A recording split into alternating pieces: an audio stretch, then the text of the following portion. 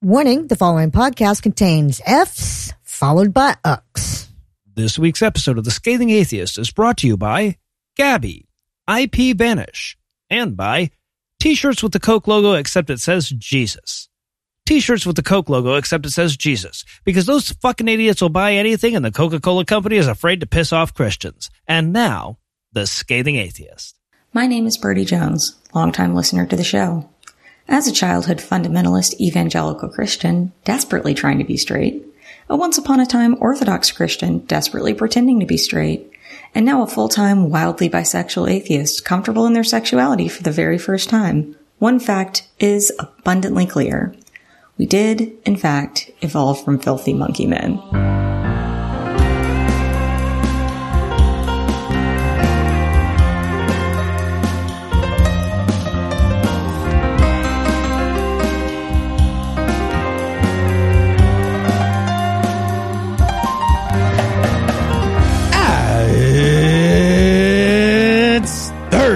It's July 8th.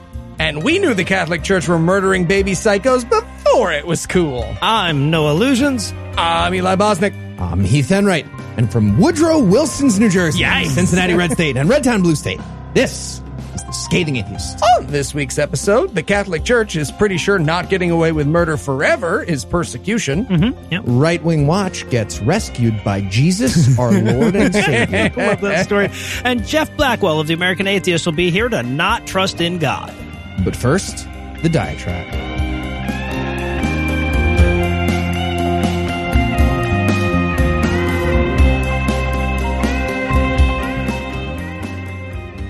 I was scrolling around Facebook the other day, as I want to do for reasons that I can't really even explain to myself, when I was confronted with one of those sad Christian attempts at visualizing their shitty worldview. It's one I've seen before, and you probably have too. It's a hierarchy of Christian sexism presented as a series of ever more subordinate umbrellas. Now, there's 1,000 versions of it, but this is the one I see most often. There's 4 umbrellas all on the same shaft, so already it doesn't make any fucking sense. There's a really big one at the top, and each one down is smaller than the last. The top one says Christ, of course, because like, if you think about him as a real guy for a fucking second, he's the most arrogant piece of shit you've ever heard of. Now, below that, there's a slightly smaller umbrella canopy that says husband. Below that, a slightly smaller canopy that says wife, and an even smaller one below that with children on it. And just in case you're not getting the message, the whole image is labeled Biblical Order of the Family. Now, think about what a stupid fucking image this is. Just from an image perspective, why would you have littler canopies below bigger ones on an umbrella? Right? Is that in case like a storm slides in below the top one? If the top canopy is working, the other ones are just always going to be dry unless you turn the damn thing sideways. And isn't that admitting way more than they want with their visual aid? Right? Like, after all, if you actually had the omnipotent, omniscient God of the universe who loves you protecting your ass, why the fuck would Dad need a gun collection? Why would you need locks on your doors even? Unless Christ is a leaky umbrella, the rest of this apparatus is just decorative. But wait, there's more. Again, bunch of versions of this, but the one that I'm working from also includes a few of the family responsibilities each participant in the hierarchy is expected to fulfill. Almost. There's actually no responsibilities for Christ at all. His mere presence fulfills his end of the contract, apparently. But below husband, it lists 3 responsibilities. It says protect family, lead the family, provide for family. Below the wife canopy, it says comfort, teach, nurture.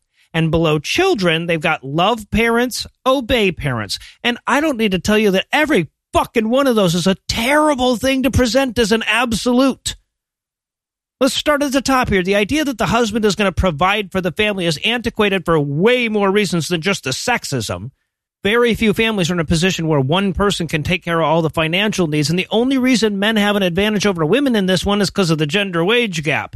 And yet, this idea is so ingrained that men in this culture are driven to suicidal levels of depression when their wives make more money than them. I've talked to women who refused promotions or quit jobs to placate their husbands' egos in this regard. And the idea that a penis is the only qualification you need to claim leadership in literally every fucking situation is such a recipe for disaster it once gave us President Donald Trump. But the prescribed roles for the wife are no better. Sure, some women are great at comforting, teaching, and nurturing. Others not so much. But worse than that is the idea that this somehow absolves the husband from all of those responsibilities. Right? I mean, even conservative Christian dads still teach their kids shit by and large. But holy shit at all the serial killers they've churned out with their phobia about comforting and nurturing. And then we get to, in my opinion, the worst advice on the fucking chart. At the very bottom, it tells children that their chief responsibilities are to love and obey their parents. And keep in mind, this isn't being communicated as a company policy or as good advice from a motivational poster. This is being handed down on high by God himself to brains that haven't yet developed the ability to question what they're being told. Any responsible human being would be tossing in all kinds of caveats on that, right? Like, obey your parents unless they tell you to X, Y, or Z. But Christianity is all about the absolute. So come hell or high water, you have to obey them. And you have to love them too, which is somehow even worse. Now, don't get me wrong, I love my parents. I'm sure most of you do too. But I also know some of you who don't. I know plenty of you whose parents don't deserve your love or your forgiveness or your time. And yet almost all of you still want to love them. Right? The idea that you should always love your parents no matter what cruel shit they've done to you is the source of probably 50% of the terrible, sad stories in my inbox. Having abusive parents or parents that reject you because of your religious beliefs, your gender identity, or your sexual orientation is already bad enough without the overwhelming societal pressure to reconcile with them or to love them anyway. So yeah, no surprise. Literally every fucking word and image on the Christian chart for how to be a good family is wrong, misguided, stupid, or some combination of the three. In fact, I have to share one last detail on the image because the stupidity of it annoys the hell out of me. Immediately below the children canopy is the fucking handle. So apparently you have to hold this contraption straight up in the air if you're using it or something. I don't know. So yet again, they've accidentally got something in their dumbass image right, and it's not something they wanted to admit. Right? When you use the biblical order of the family, there's no room left over for your head. They're talking about your Jesus. We interrupt this broadcast and bring you a special news bulletin. Joining me for headlines tonight are the Of the People and By the People to My For the People, Heath Enright and Eli Bosnick. Fellas, are you ready to not perish from the earth? Okay, if you're going to start the way my personal trainer does, we're going to have problems. Sorry. You have a personal trainer? Yikes. Well, he actually pays us to never identify him on the show, though. He's like a reverse sponsor. And speaking of how we make we got to our up money, that ransom. Yeah, right? So here's a quick word from our first actual sponsor this week, Gabby. I don't have a personal trainer. No, you don't. No. All right, and now I just need your mother's maiden name's most favorite pet's birthday.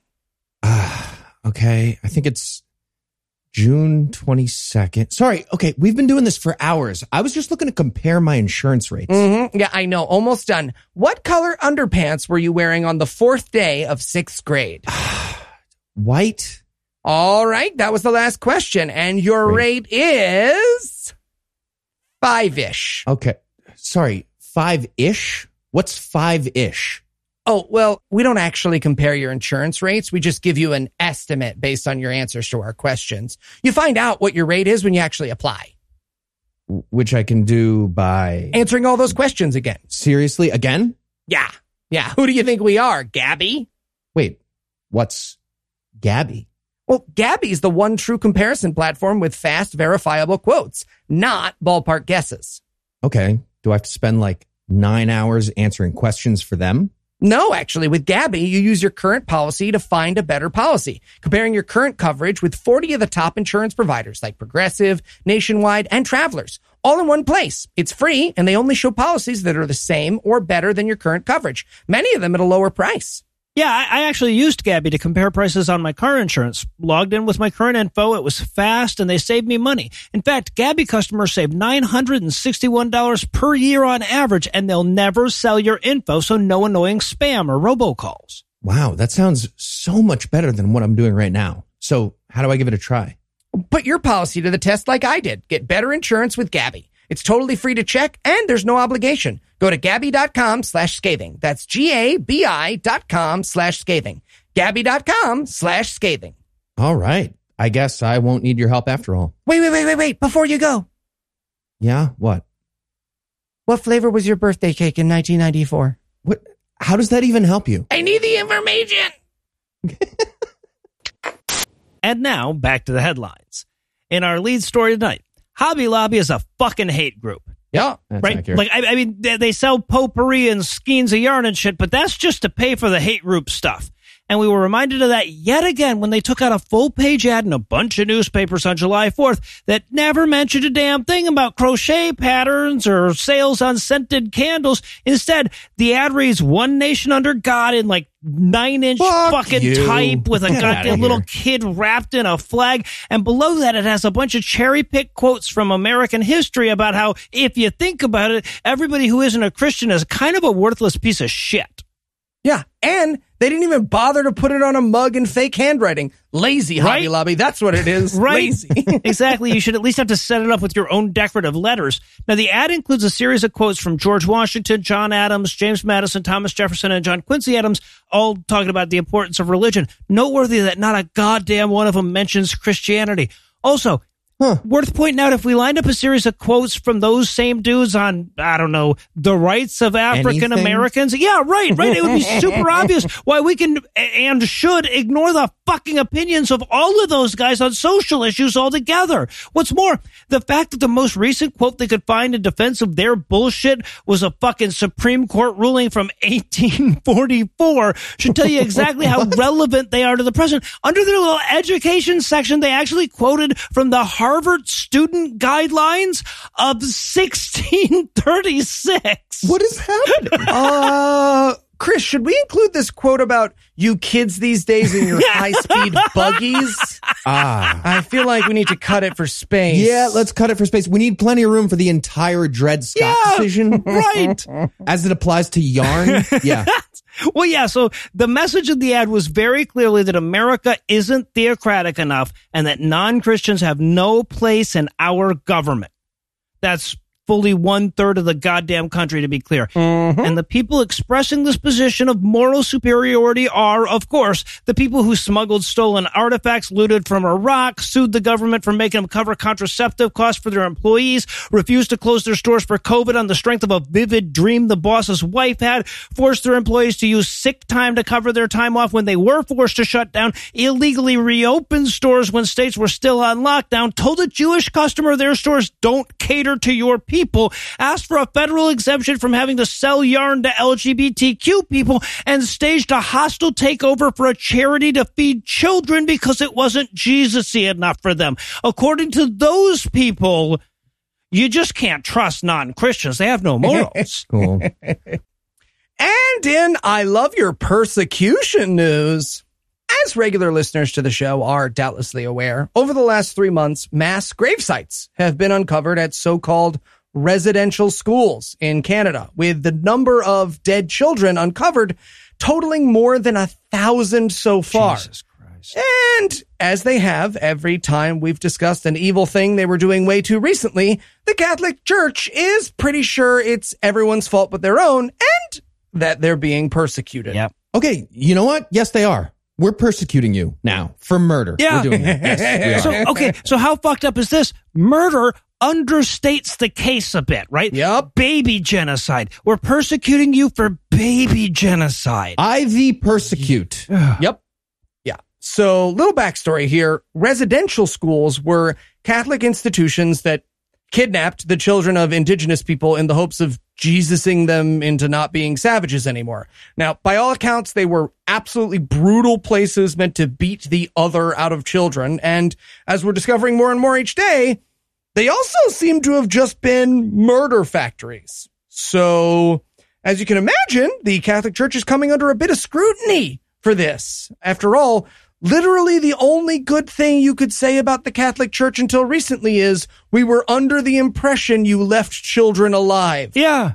Yeah, they're out there going like, well, first you say you don't want us leaving them traumatized for life. Now you're pissed about this. Make up your mind, you persecutors. Yeah, we can't have it both ways. That's our fault. Yeah. So here's how the Catholic Church has handled the revelation that their schools were murder factories. First, at Merciful Redeemer Parish, Monsignor Owen Keenan addressed the issue by asking his parish to focus on the good things the residential schools did, saying, quote, Really? 2/3 of the country is blaming the church, which we Only- love. Yeah, I was going to say, seems low. Seems low, Owen. For the tragedies that occurred there. I presume the same number would thank the church for the good done in those schools. But of course, that question was never asked, and we are not allowed to even say that good was done there. I await to see what comes to my inbox, end quote. Your inbox. Okay. We ask everyone respect our privacy during this very difficult time of us getting caught murdering. Yeah. Email persecution is serious. It's serious. Yeah. Real struggle. Well, good news. Turns out quite a bit came into Monsignor Keenan's inbox, and he has since resigned. Oh, there you go. But he is far from the only Catholic passing the buck here. During a recent sermon, Archbishop Richard Gagnon, president of the Canadian Conference of Catholic Bishops and Archbishop of Winnipeg, took a moment to talk about the real victim in all of this. Was it him? Him. Yep. Person. Yep, it's him. So, according to the Globe and Mail, quote, he said that in his role, he is getting bombarded a lot, and that in dealing with the media, he's noticing a lot of blame, a lot of accusations, a lot of exaggerations, a lot of false ideas. Oh, there's end quote. so much better shit that we could bombard him with, guys. Come on. Yeah. Hands of soup. Which brings us, of course, to the fires. So, as you've probably heard, over the last month, there have been more than a dozen fires/vandalisms at churches, many of which are Catholic. And a lot of people, especially the Catholic Church, believe that these fires are revenge for the uncovered bodies of children at residential schools. And it's worth pointing out, we don't know that. True. Right? One of the most recent attacks was on the Vietnamese Alliance Church in Calgary, and I'm pretty sure vengeance arsonists know that they weren't involved in colonial genocide. In fact, so far as I can tell, none of these arsons have been proven to be vengeance-based yet. So, look, I'm not saying anything either way, but maybe we shouldn't be taking the child rapists who were recently discovered to be child murderers' word for it. Well, yeah, and honestly, look, as much fucked up shit as the Catholic Church has done, even if we knew it was revenge, we still wouldn't know what it was revenge for. Yeah. Okay, does revenge arson look different than regular arson?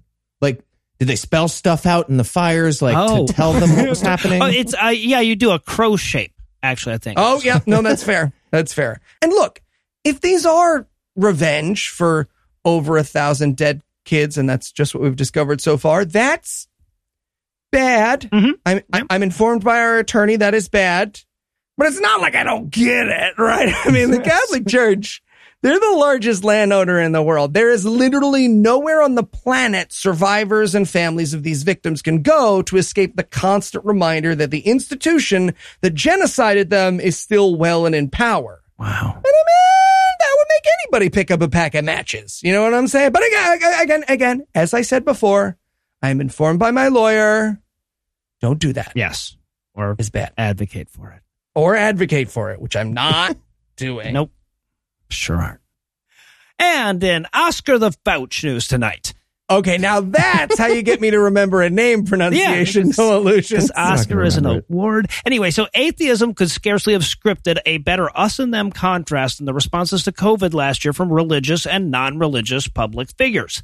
On the them side, you had at least one full book's worth of pastors, priests, and televangelists promising miracle cures while suing the government for the right to keep gathering in unrestricted numbers despite their wholesale dismissal of safety protocols. And on the us side, you had the humanist head of the National Institute for Allergy and Infectious Diseases patiently suffering the slings and arrows of their outrageous stupidity without ever throwing his hands up in the air and saying, fuck it, you assholes aren't worth saving. Fine, drink some goddamn bleach. The saint. He should be sainted. Right. Well, we don't have that in atheism, but we do have this. The American Humanist Association announced this month that Dr. Anthony Fauci will be the recipient of the 2021 Humanist of the Year Award. And if it turns out that he created COVID in a lab in Wuhan and gave it to people as part of a genocidal Illuminati plot, he gets to keep the award. Yes. This is very important to some people. Yeah. Very. Yeah. And I feel like every winner, they get to pick one person who had the award revoked for whatever reason and pocket sand them in the eyes. Whoever that might be, I think that should be part of the award. So yeah, Fauci is one of ours. Since at least 2003, he's publicly identified as a humanist. He said in a recent interview, quote, I look upon myself as a humanist. I have faith in the goodness of mankind, end quote. And honestly, His ability to retain that faith in light of all the anti-mask or hydroxychloroquine, hock, and microchip implant fantasy bullshit that he's been suffering through for the last year kind of makes Job look like a dithering flake. Yeah, I don't know how recent that interview was, but let's not ask what he thinks now. So, can we not poke?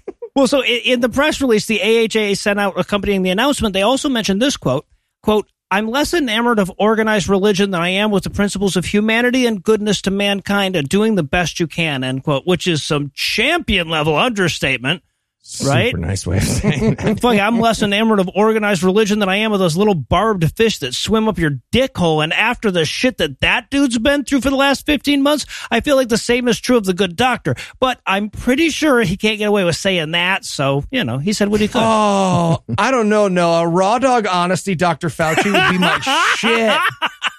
Just comes out in a tank top, visibly drunk. Hey, everybody. Well, the idiots and their families are still dying. Pretty pleased with sugar on top. Take the miracle I made for you in world record time. What's that? No? Okay, I'm going to burp the alphabet now. Fauci is actually a John Galt character, like in a reality way. Like if anyone's been holding the world on their shoulders and deserves a shrug right now, right. It's Anthony Fauci. Yeah. So Fauci will officially receive the award at the AHA's 80th annual conference, which will take place virtually on July 24th and 25th this year. I think you can still register today. And assuming he can refrain from tweeting a bunch of transphobic bullshit and eugenics ideas, he gets to keep that award indefinitely. And we here at The Scathing Atheist would like to celebrate this win by pronouncing his goddamn name correctly from now on. I mean, we'd like to know, but we want a lot of things here at The Scathing Atheist. Eli, what's the last name? Fauci. Yep. We'll get there. We give a Faust a cookie. And in Oh Say Can You See Evangelicals news. Terrible. Well, thank you. White evangelical Christians are worse and more Republican than we thought. More. Again. Yep. I know that sounds like it's just an emergency sentence I can say if I ever forget to write headlines for our podcast. Yep. But we did actually get new data to back that up this week, so we're going to talk about it. Yeah. Evangelicals vote Republican. We're dropping all kind of knowledge bombs this week. I hope you brought a pen and a paper, listeners. Scoop. So it was widely reported that Trump's support among evangelicals dipped from 81% in 2016 to 76% in 2020. Which religious apologists proudly proclaimed was proof that for 5% of evangelical Christians, the plague and the rape and the treason and the racism was too far. So if you think about it, religion ain't so bad after all. Please keep giving us your money. I'm the New York Times. And even though that's bullshit, this week, the Pew Research Center let us know that it's actually bullshit. That it's a bad argument, but it's a bad argument about a lie. Yep. Okay, but just to be clear, we knew about the rape and the racism way before 2016. So even granting that lie, 1 in 20 evangelicals decided to draw a line after multiple rape allegations and decades of racism, but before treason and helping a plague. And that's a win condition for Christian apologists. Right. It's actually a bad argument about a lie within a lie. There you go. Plus a mic drop because they think they won something. It's that meme where the guy sprays himself in the mouth and he's at the last place trophy. Yeah. So Pew Research came out with an election report based on something called validated voters, which is people who said they voted, but then those votes are later confirmed using the public record. And according to those numbers, the numbers of evangelicals who voted for Trump actually went up in 2020 from 77% to 84%. Jesus Christ. So again, just to be clear, it turns out that 7% of evangelicals drew a line after plague, rape, treason, and racism, but as a fucking goal line, as like a thing to get to. Yes. For them. Yeah. And so, wait, so now it's a bad argument about a lie within a lie that is a... Jesus, I feel like Joseph Gordon-Levitt is floating through a hotel in one of these levels or something. So, if you're wondering, how did atheists do? Pretty fucking well. Second only to black Protestants. 87% of self-identifying atheists voted for Joe Biden. Well, and to be clear, like, if we got to split by race the way they do for Protestants, I feel like we'd have done even better. Like black atheists, I think, would have been doing a little better. Yep, I feel like we would not have had the 9% who voted for. Trump. Now, the point is, religion did worse than they pretended they did, and they pretended they did awful. Yep. Again, I know like it feels like that could just be a filler sentence for when I didn't do my job. It's just always true, and it always bears repeating. And quickly, you process the whole idea of evangelical Christians being both terrible and liars. We're going to pause for a word from our second sponsor this week, IPVanish. BUSYDONKEY, busy donkey. What's the donkey busy doing? Being busy. Hey, Eli, what you doing there? Hey, Heath. Oh, with the hackers out there trying to steal our info, internet safety is more important than ever. And that's why I'm making this. You're making a box to put your computer under? No, Heath. It's a trap. Hackers will come to steal my computer stuff. Boom, trapped under a box. Right. But Eli, if you want to protect your computer, that's a lot. Why don't you just try IPVanish? What's IPVanish? Great question. IPVanish is a virtual private network, a VPN for short. A VPN helps you safely browse the internet. You can use a VPN on your computers, tablets, phones, even things like your Fire Stick when you're streaming media. When you use a VPN, all your data is encrypted.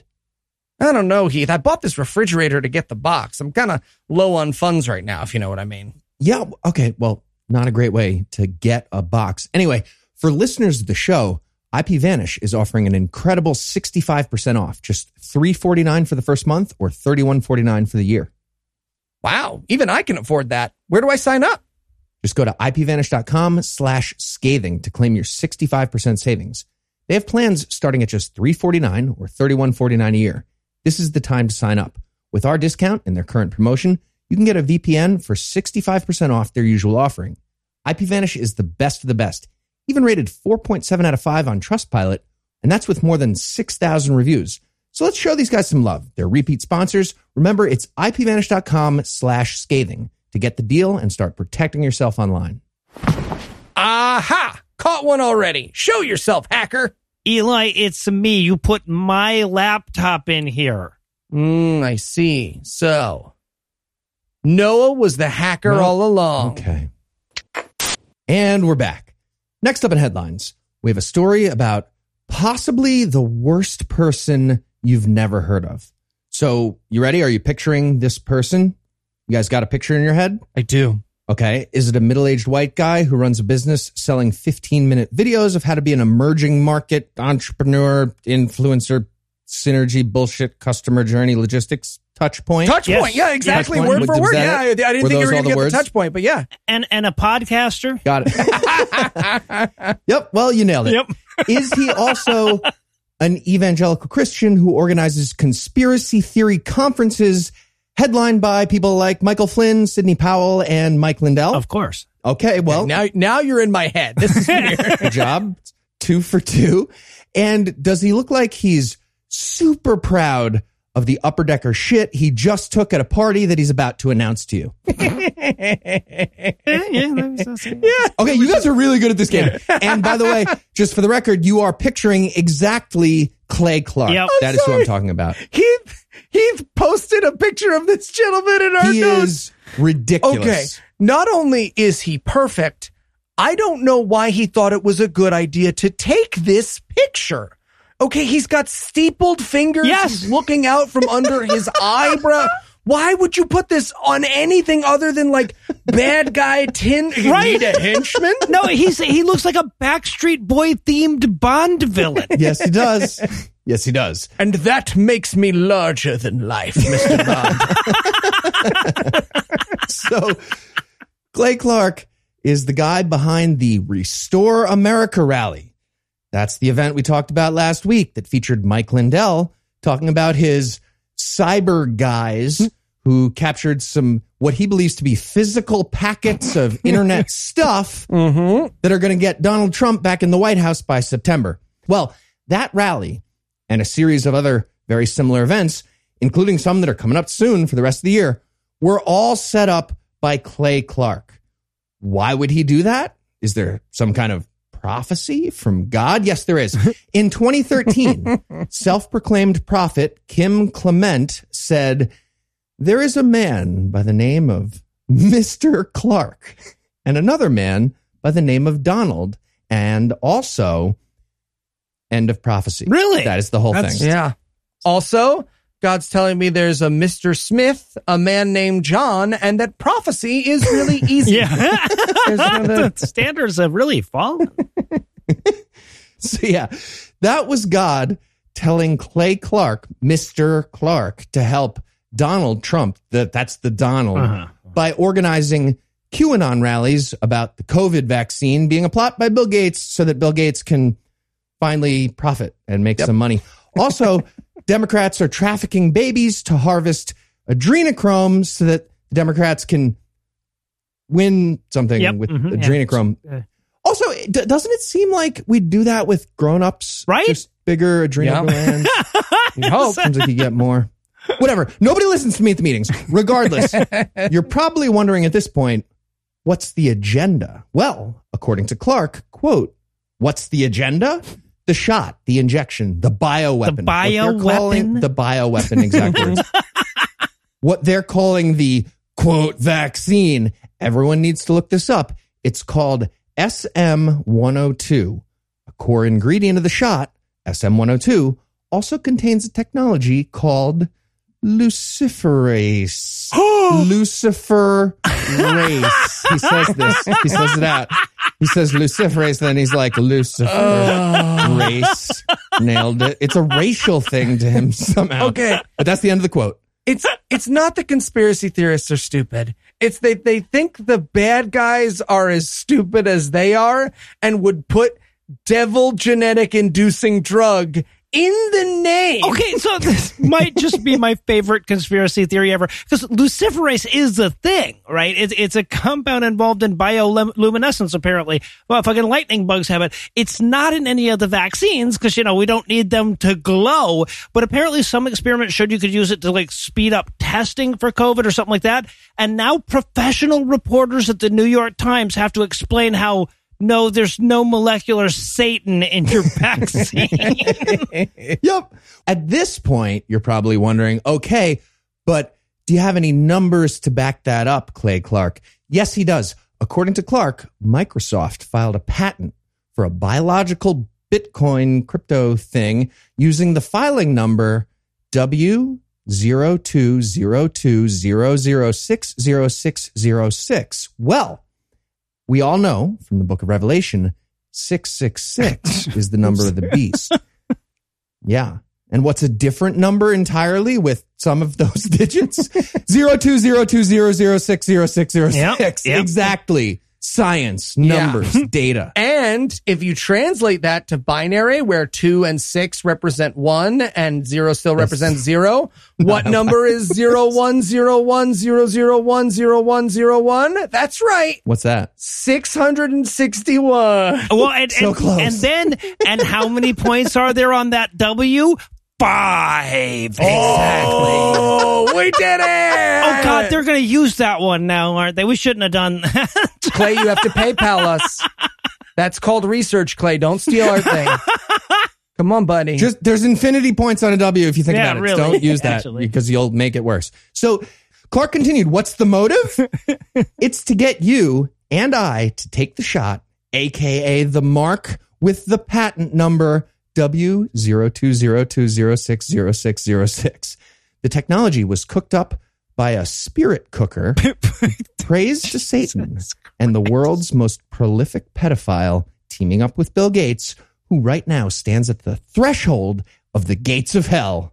End quote. I mean, the threshold of the gates of hell is one way to describe a divorce. I get it. Oh, so I assumed he was talking about switching over to Windows 11. But yeah, okay.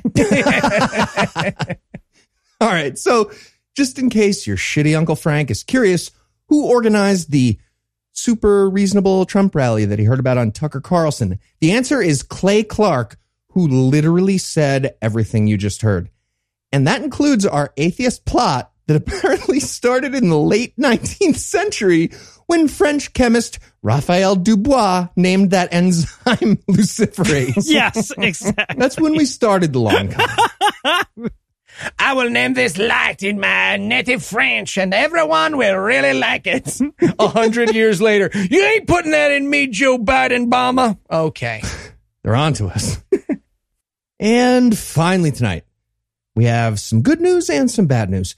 The bad news, we have a story about Rick Wiles, but it's not about how he died of COVID and also acute poetic justice. So sad. Yeah, he had the COVID. He's still there. The good news, he thought he had a win last week and he tried to gloat on behalf of God for that win. Mm-hmm.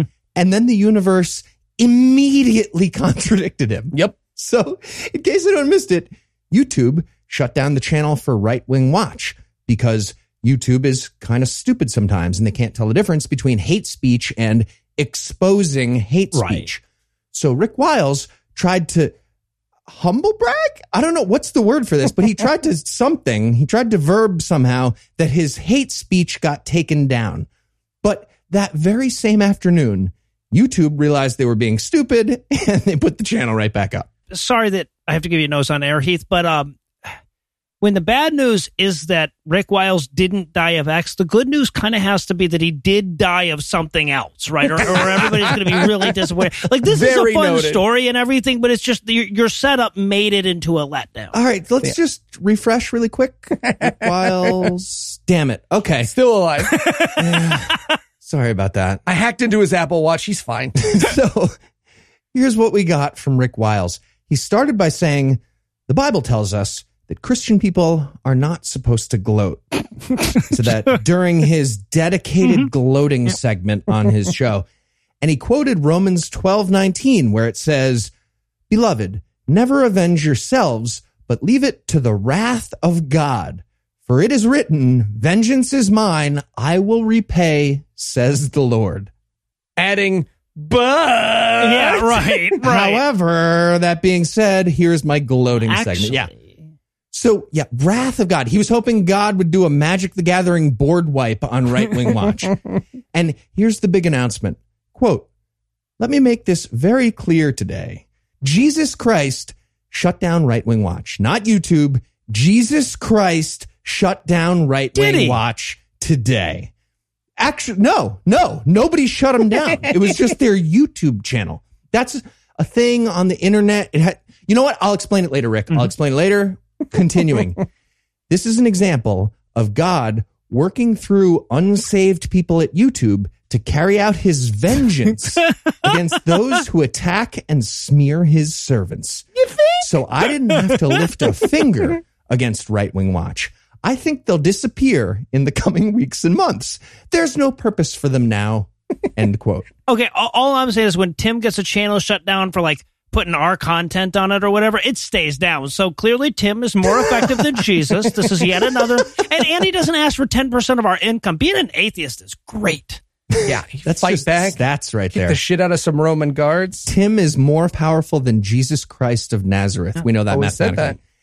And even though Right Wing Watch normally uses Vimeo for hosting embedded videos, that clip of Rick Wiles was very decidedly on their YouTube channel. Just for spite. Yes!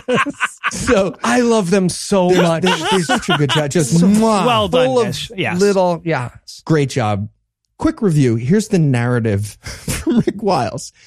Jesus Christ of Nazareth, the Son of God, who is magical, filed a complaint with YouTube through the proper channels about an account that was literally just playing clips of his followers saying their Christian beliefs out loud. Yeah.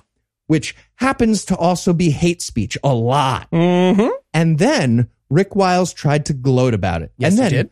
Fucking minutes later, Jesus was like, fuck, all right, see what happens. Yeah, this is why we need critical race theory. You guys need to put it back up. I'll come get my boy. So Raiwai was in the middle of a victory lap and he got fucking side tackled by Jesus Christ and the universe. That's what happened according to Rick Wiles on his show. Like, come on, man. If you're not even going to make it a challenge, it kind of ruins it for us. It's not as fun. Yeah, actually, no, it doesn't. It does not ruin it. I enjoyed this. I enjoyed this a lot. Please keep failing horribly. Keep doing it. There you go. And die of COVID so that his story has an upswing. Exactly. Rude. You could ruin our story. Just die of COVID ruins the whole thing. Yep. We were wrong. We have won't to do make a retraction. a bit about it at all. And you won't do it. with that admonition delivered, I think we can close the headlines for the night. Heath, Eli, thanks as always. Go to the penguins at the zoo and then find it. What are you doing? He's back. Sorry, I got used to it. Jumanji. And when we come back, Jeff Blackwell will be here to set up a lawyer off with Andrew at some point in the future. Blackwell!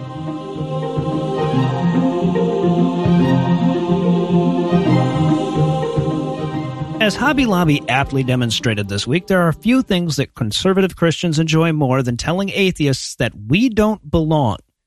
From the giant crosses that peer at us over the tree line to the religious statements on our money to the ostentatious displays over the holidays reminding everybody that peace on earth is their thing, damn it. They delight in forever making us the outsider in our own country. Well, thankfully, we have some pretty dedicated folks in our corner pushing back against that, like, for example, Litigation Counsel for American Atheists and my guest today, Jeff Blackwell. Jeff, welcome to The Scathing Atheist. Hey there, Noah. Thanks for having me on. Hey, it's great to have you, man. So you're involved in a new lawsuit from American Atheists. I've seen coverage of this all over the media, and basically everything I've seen has managed to get it wrong. Over and over again, I've read that American Atheists is suing to have In God We Trust removed from the Mississippi license plate. But that's not exactly right. So can you clarify it for us? What exactly is this lawsuit all about? Yeah, Fox News in particular has been repeatedly mischaracterizing the lawsuit. So we are not suing to have the state remove In God We Trust from its standard license plates. What we are suing for is to allow non-Christians to remove it from their vehicles by requiring the state to offer an alternative plate at no extra cost that doesn't have In God We Trust on it. All right. So, but I mean, why not, right? Like, shouldn't just having In God We Trust on the license plate count as a church state violation? Like, according to your own lawsuit, quote, the phrase In God We Trust is rooted in hostility towards non-Christians and atheists intended to convey a message that non-belief in the Christian God is un-American, end quote. Shouldn't the goal be to get it off altogether? I mean, yes, the motto is explicitly religious and in my personal opinion does violate the Establishment Clause and the hostility is part of that. And instinctively, you might want to say that, yes, that hostility that's at the root of In God We Trust should be enough to do away with something like this. But if I turn my lawyer brain on, I know that the answer to that question has to be no, because if you look at, for instance, the Supreme Court's decision a couple of weeks ago in Fulton v. City of Philadelphia, you have to ask what makes something hostile and how much hostility is enough to invalidate a governmental policy. In Fulton v. City of Philadelphia, Catholic Social Services was asking the court to force the city to contract with them despite the fact that they would not comply with the city's non-discrimination requirements. And in part, they based their arguments on a number of statements by government officials that they claimed were evidence of religious animus.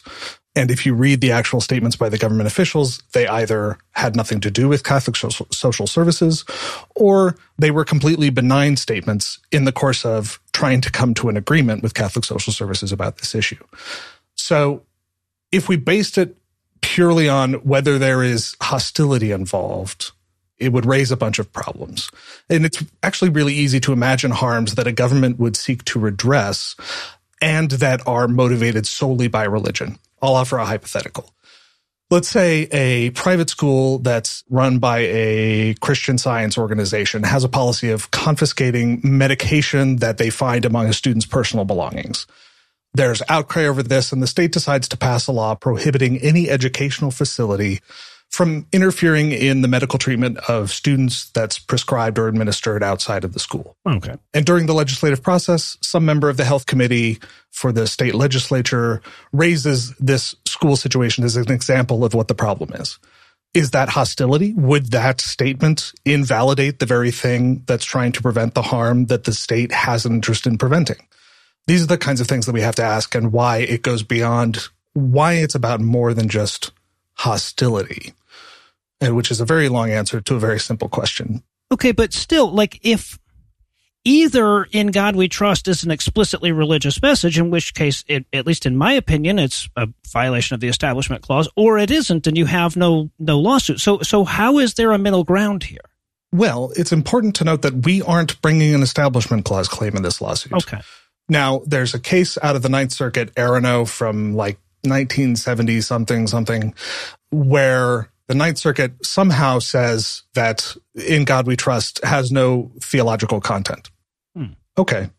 I don't know what they base that on. It seems like I'm no lawyer here, but there are things in the history of the court system where it's just like, you didn't cite anything to that for that. You're just asserting some, you're lying essentially. Right. But regardless, we aren't raising an Establishment Clause claim here specifically because there's all this messiness about, is it a religious statement?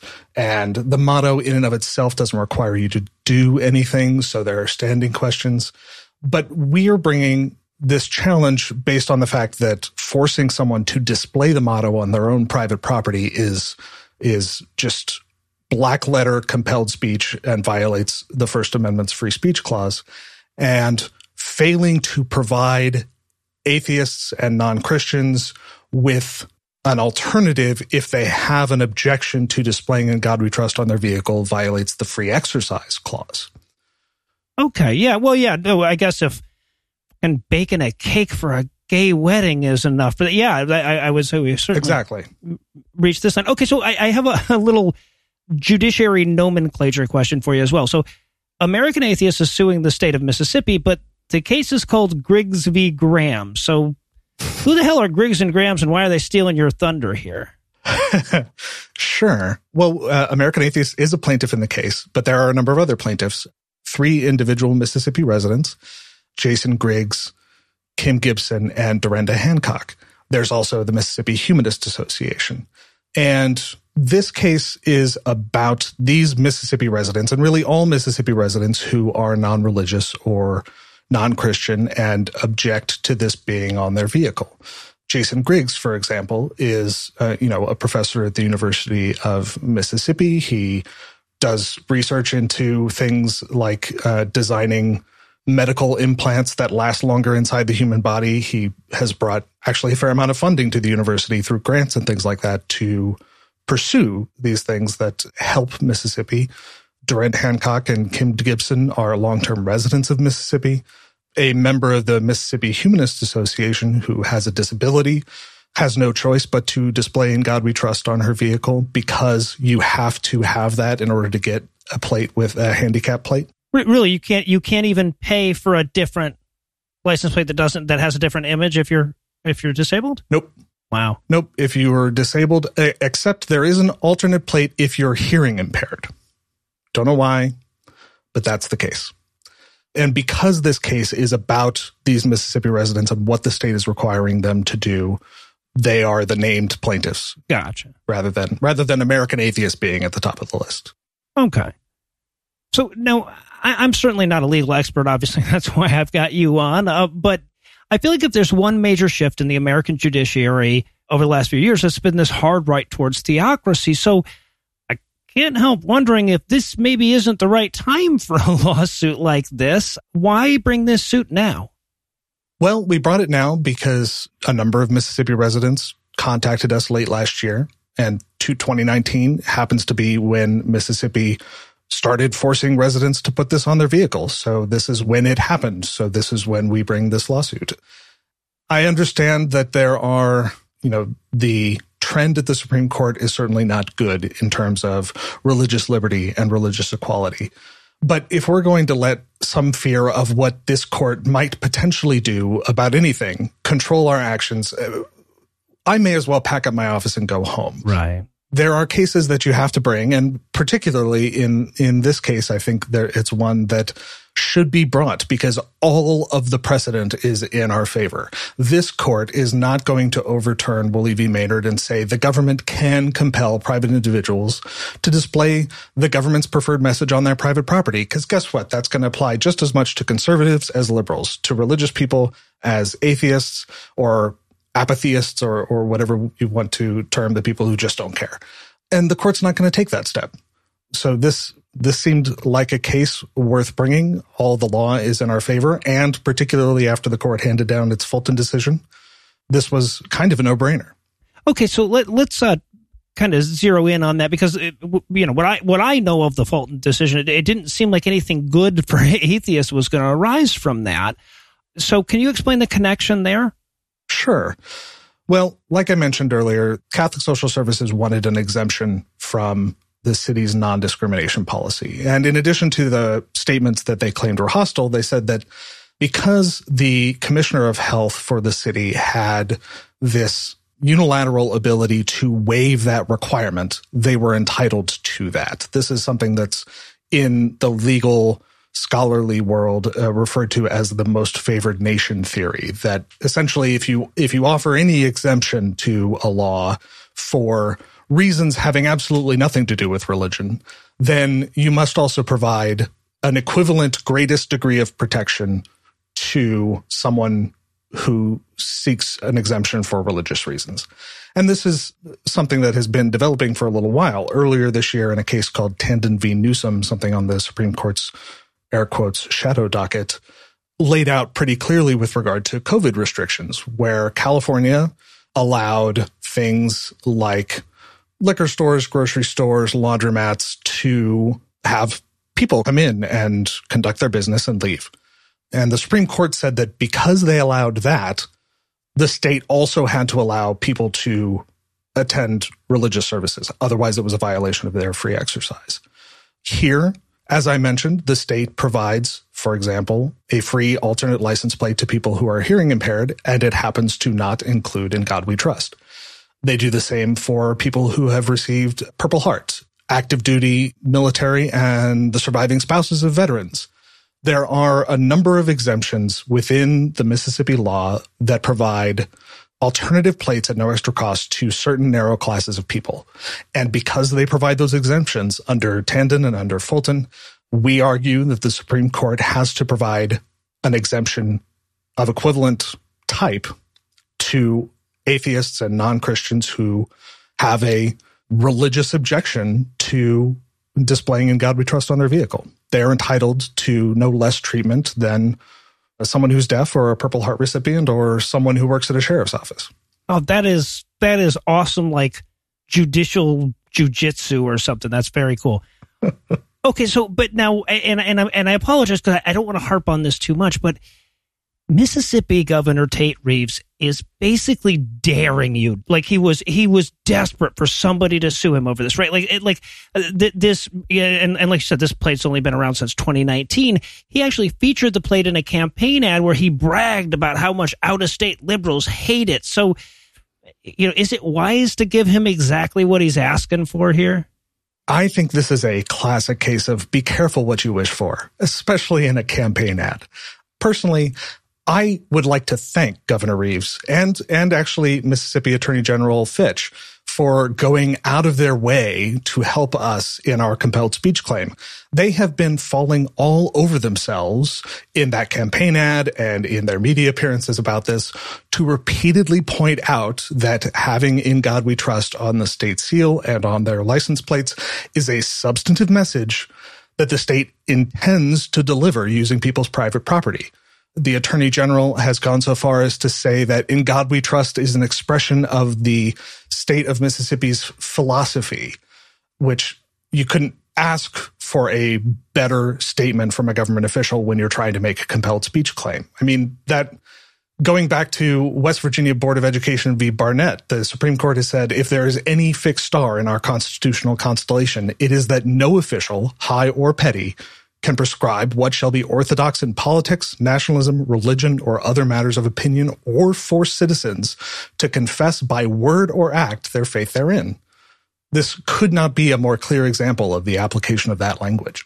Okay, so now obviously not all atheists are on board with this lawsuit because something hurting cats. I know that a lot of people are going to see this and say this is the wrong fight. There are more important things that we could be focusing our efforts on. So what do you say to the atheists who see this as like petty or too small to go after or just the wrong fight at the wrong time? To them, I would say, and Noah, I hope that you'll forgive me my turn of phrase here, but believe it or not, I am able to walk and chew gum at the same time. And so, no offense. No, that's an insensitive comment, and I apologize and retract it. I think it's a deserving one nonetheless, but okay, you do what you do what you want with it. And for that matter, so is every other litigator in the atheist movement. We've been putting this lawsuit together, like I said, since late last year. During that time, we have been proceeding in our litigation against an Arkansas state senator who was censoring atheist constituents when they criticized him online. We just, in the last month or two, we've been assisting a resident of Colorado in getting non-religious substance abuse treatment in a rather emergency situation. We've filed a lawsuit against the Trump Department of Education and a number of other Trump agencies regarding religious social services. We are still pushing in legislatures to end child marriage laws in the United States.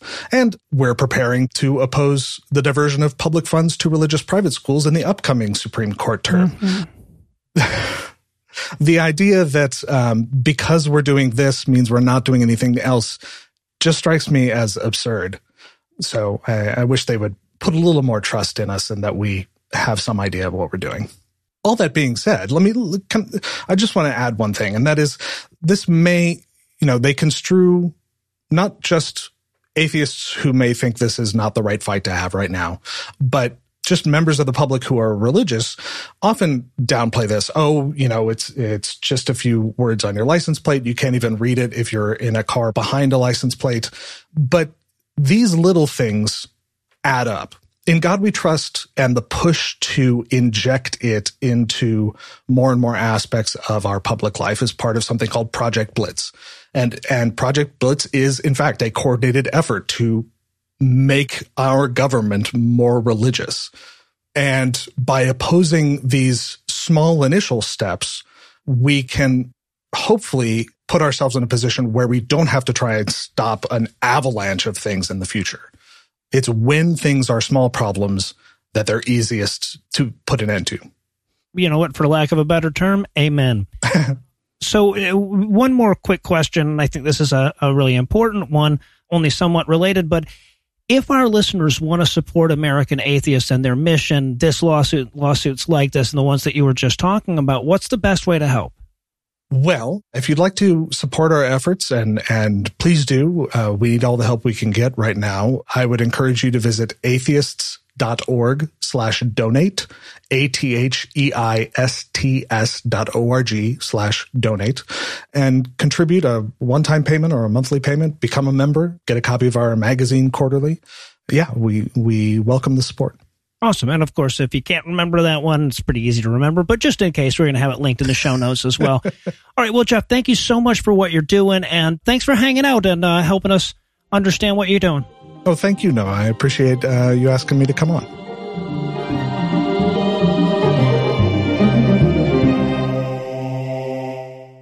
Before we duck and cover tonight, I wanted to remind you that there's a brand new episode of D&D Minus dropping tomorrow. If you haven't checked out our monthly D&D playthrough, there's never been a better time because, we just keep getting better at it.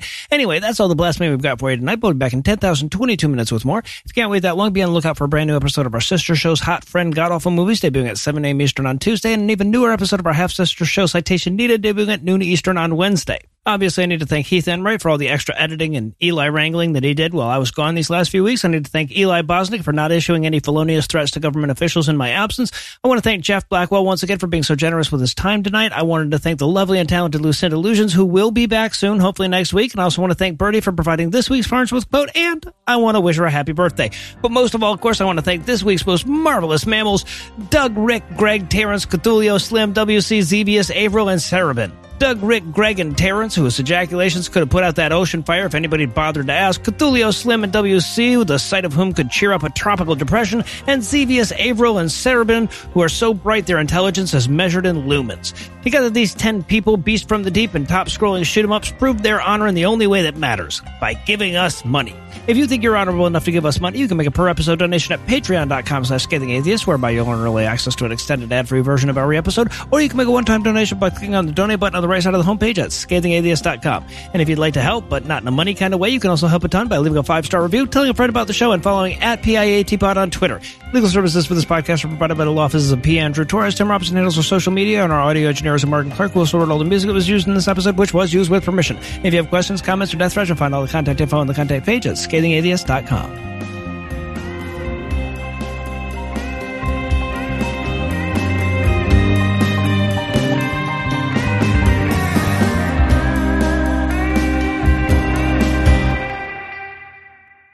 One.